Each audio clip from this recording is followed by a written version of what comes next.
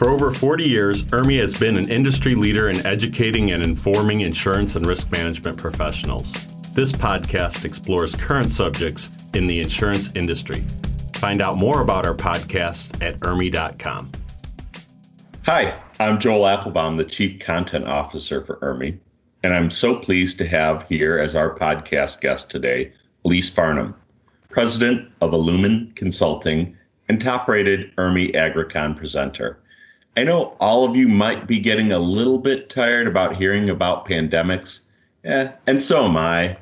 Yet this podcast, you'll learn about risks associated with extended periods of pandemics, which we're facing now, and other pandemics that might be out there too. So welcome, Elise. Thanks for being our guest today and talking about the new normal. Thank you so much, Joel. It's great to be here with you. And this is actually a topic I enjoy talking about. I've done quite a bit of research over the years, and it's sort of nice to know that I was a voice in the forest, and now the forest is here. So glad to be with you. Well, thank you. You know, you are one of the top go-to professionals for many companies when it comes to training and consulting. So whether it's claims or ethics topics, which I know you've spoken on in the past, risk professionals, they know they can count on you to help enhance their knowledge on key topics, make it easy to understand, as well as keep it interesting. I've always enjoyed your sessions at Agricon in the past. Can you talk with us today about how COVID is impacting training and consulting capabilities? I know yes. I'd be real happy to. Yeah. Great. Yeah. My last week of travel in March was actually at Agricon in Sacramento. That was my last week, and I went from Sacramento to Wisconsin to the CPCU Education Day in central Wisconsin. When I landed in Atlanta, which is, of course, where I'm from, I had messages on my phone canceling everything for March, and by Monday of the following week, everything for April and May, every live meeting, conference, education day, everything had canceled. And at that point, people didn't really know what we were going to do. As it turned out, everyone had sort of did a 180 and immediately moved from in-person to in-person virtual classroom. And it takes a little coordination. It takes revamping of the education materials because the learning experience is somewhat different. But we've been able to do that and been pretty successful with it, have had very good attendance at those events. Agricon is actually going to be my third convention since March. And while everyone has a slightly different method of operation, they have all had really good success and good feedback from the attendees.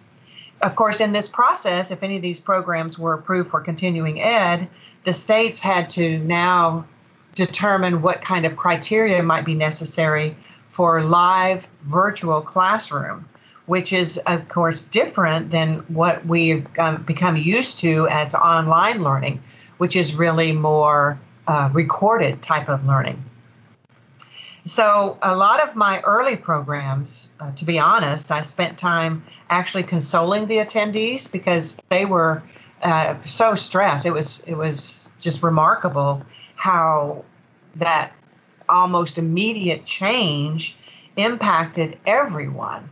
I think probably parents with children were probably the most impacted because they certainly weren't used to working with their children underfoot, or at least most of them weren't. And then people who lived by themselves, who now all of a sudden couldn't go out or couldn't see someone. So it required a lot of patience, I guess, with those people who were less tech savvy. But now everybody's getting pretty good at all this virtual stuff. And I'm having less and less issues with people not being able to pull up information. I remember one of my early classes, one of the attendees, it was a multiple days. It was like 4-day class. And he was having a terrible time with his audio. And on the third day of the class, it was like perfect. And I was like, oh my gosh, what happened? He said his 7-year-old son came in to him that morning and offered him his headset from his PlayStation and said, "Here, Dad, I think this might help you." So people have been getting help from every place that they can get it, but they are learning, so it's been good. And I think probably the most difficult part of that has been trying to help people understand how pandemics work and what to expect. And those are the things I'm going to be talking about at AgriCon for the fall. So I'm looking forward to that. Well, excellent. Obviously, everyone's been impacted by this, and you want to look into the future and say, we handled this right? And so that's why we converted to our very first virtual AgriCon. And we're grateful in starting a new, exciting, a little bit challenging approach to education and learning, that we've got experienced folks like you on our team. And I'm looking forward to your session, which is Pandemics and You, right? How the insurance professionals respond. And how important to an insurance company or agency would you say it is to respond properly, especially now, during this extended period of COVID-19? Well, I think probably the most important thing that we as an industry can do, and we as the professionals as part of that industry, is to demonstrate to the public that they can trust us and that we will be there. Homeland Security has identified financial services as one of the critical industries in America, and insurance is part of that group. So no matter what happens, pandemics or other catastrophes, we've been charged by Homeland Security to be there and be ready to help our customers and our insureds, our claimants, everybody. So it's important for the industry, I think, as a matter of trust, to make sure that we actually deliver on that. So I'm looking forward to the program because it does change. Living through a pandemic is so much different than my research, which was sort of theoretical, what might happen in a pandemic. And because of that research, I'm seeing all those things happen. People working from home, having to wear masks, social distancing, washing your hands. We've had one lockdown, but there could be another if this continues to worsen. And all of those things have been predicted. So how do we work in that environment? How do we provide extended connectivity to our staff to help to continue processing policies, making payments, making their underwriting decisions, and yet keep all that information secure? So I think it's a real challenging time for the industry. And I'm looking forward to talking to the AgriCon attendees about some of those issues that I'm sure they're facing. Yeah. At IRMI.com, we've put out a whole free page, of tons of things related to, COVID-19 and this crisis in terms of how different policies respond, what coverages are available, because there's been over 800 cases, and our insurance industry is pretty complicated. We have policies, but some of the coverages are decided in the courts.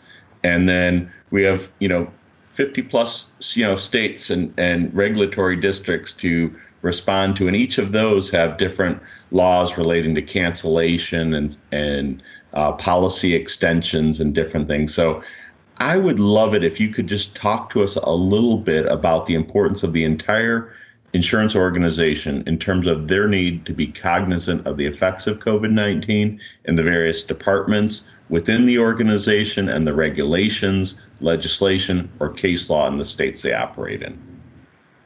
Sure, I'd be happy to. All of us, each one of us, has a vested interest not only in the organization to which we belong, but also to the industry in total. Because if one person fails out there in doing their job, we all fail. So that vested interest is what should motivate us to really go the extra mile and do the things that we have to do. We have a duty as insurance professionals to really deliver the promise of our products. And we do that through good service in spite of all of these difficulties. So disciplining ourselves to actually do this work while we could be distracted at home or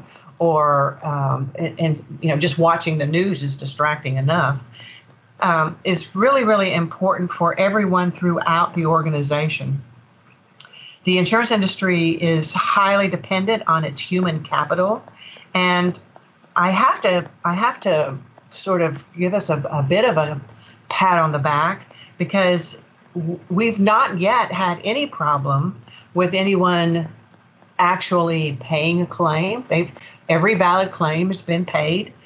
We've not had issues with litigation and mediation. I myself have been involved as an expert witness on a case that was mediated entirely on video. And because everybody was distancing and nobody really wanted to be in the same room together. So I think we've been really good as an industry to accept these new business processes that we're facing and are really putting the safety of our people ahead of the concept of that's not how we've done it in the past, if you know what I mean. Mm-hmm. So the entire organization really has to be focused on what are our critical things that we have to deliver, and then how do we get that best delivered to the consuming public while still socially distancing, masking, keeping everybody safe. Because, we as an industry ought to be taking the lead on that, in my mind, because we should be the best at risk management ever. And as far as you were mentioning about litigation and things, I do some consulting work with private equity groups, and I had consulting requests within a week of the lockdown of March 13th, that next week, wanting to know, were insurance companies actually going to have to pay business interruption, and what about civil authority, and had some really great discussion with the financial groups about those concepts and what they meant with insurance. And pretty much, we've seen some of these cases already start to be determined, and they've been fairly favorable to our stance that that's just not covered. So, unless people actually bought the policy, that, or if there's really ambiguous language and sort of manuscripted language, then I think we'll be pretty good as far as not having to pay what was not intended by the contract. On the other hand, there was really a worry at the beginning. If you'll remember, these state regulators were trying to figure out a way to change the contract. And fortunately, more level-headed folks prevailed. Because the implications of that would be, the industry would run out of money if it tried to do that. We can't make money. Governments can make money, but we can't make money. And then there would have been no money left to pay fire losses, theft losses, any of those other things, auto accidents. There would just been no money left. So I was really thrilled to hear that happen. And then finally, I think probably the one case that struck in my mind was Wimbledon. Wimbledon actually purchased coverage for in the event of a pandemic cancellation. And I can just imagine the conversations that the Board of Trustees or the commissioners in charge of Wimbledon must have had, paying a $2 million per year premium for something that they probably didn't really think would ever happen. Mm-hmm. And yet it did happen, and it really helped them a lot financially this year. So I think we've done pretty good. I think we can give ourselves, probably an A+ here, because we've been able to continue to handle claims, continue to pay claims, processing policies. Everything has continued to work. I guess we as the workers have been sort of like that duck in the water, where its feet are going 90 miles an hour, but it looks so serene on top of the water, right? Well, without giving too much away about your AgriCon presentation that's coming up September 15th and 16th, tell me a little bit about maybe looking into the future, how pandemics might change the way we evaluate risk, accept risk, and insure risk, specifically in the agricultural industries. I think we're going to see a lot of changes there. With respect to agriculture, I think we'll have issues with respect to delivery of the product. That's going to change, and I'm not sure that's ever going to come back. I think how agricultural products are processed, how they're purchased, sold on the markets, I think that's all going to change. And my crystal ball isn't perfect, but I think we need to focus on and watch what people are doing now. There's a kind of an indicator that we'll be moving to smaller processors as opposed to gigantic ones, because of spreading the risk seems to be a better option than capturing the efficiencies of doing everything all in one place. So I think there'll be some significant impact on agriculture. I also think it's going to be more appreciated what farmers and the whole agricultural industry do for America. And so I think that's going to be something different. And I believe the agricultural industry is going to use technology even more aggressively than they've started to in the past. Part of that is, I think, because of COVID-19. Part of it is because of aging of the farmers. They're just getting older, so they don't have the physical ability to do some of the things that they were able to do in the past, just because they're older, and there are less people moving into the farming arena. So more automation, even of farming activities, I think will be something that will be on the future. All this will require really learning new business models, not only for farmers, but for all of our agents who are servicing those individuals. It's going to change agritainment, for instance. How soon will people actually be able to get together in groups? And so will this farm that had this beautiful barn built for weddings, now what are they going to do? How are they going to handle that? So I see a lot of changes coming along. Great. Well, I can't tell you how much we appreciate you taking the time to speak with us today. We're really looking forward to your pandemic presentation, and we appreciate you being part of the very first virtual AgriCon, September 15th and 16th. Registration is open at IRMI.com, so thanks so much, Elise. And hey, we hope all of you listeners join us for our first virtual AgriCon. The Iowa Secretary of Agriculture, Mike Naig, is our opening speaker, and he will be giving us the inside scoop on all things COVID and agriculture in the Midwest. So thanks for joining us today. Thank you, Joel. I enjoyed it very much. Hey, thanks for listening. Go to IRMI.com for more information, and be sure to subscribe there to IRMI Podcast for more talks like this and to be notified when a new episode is released.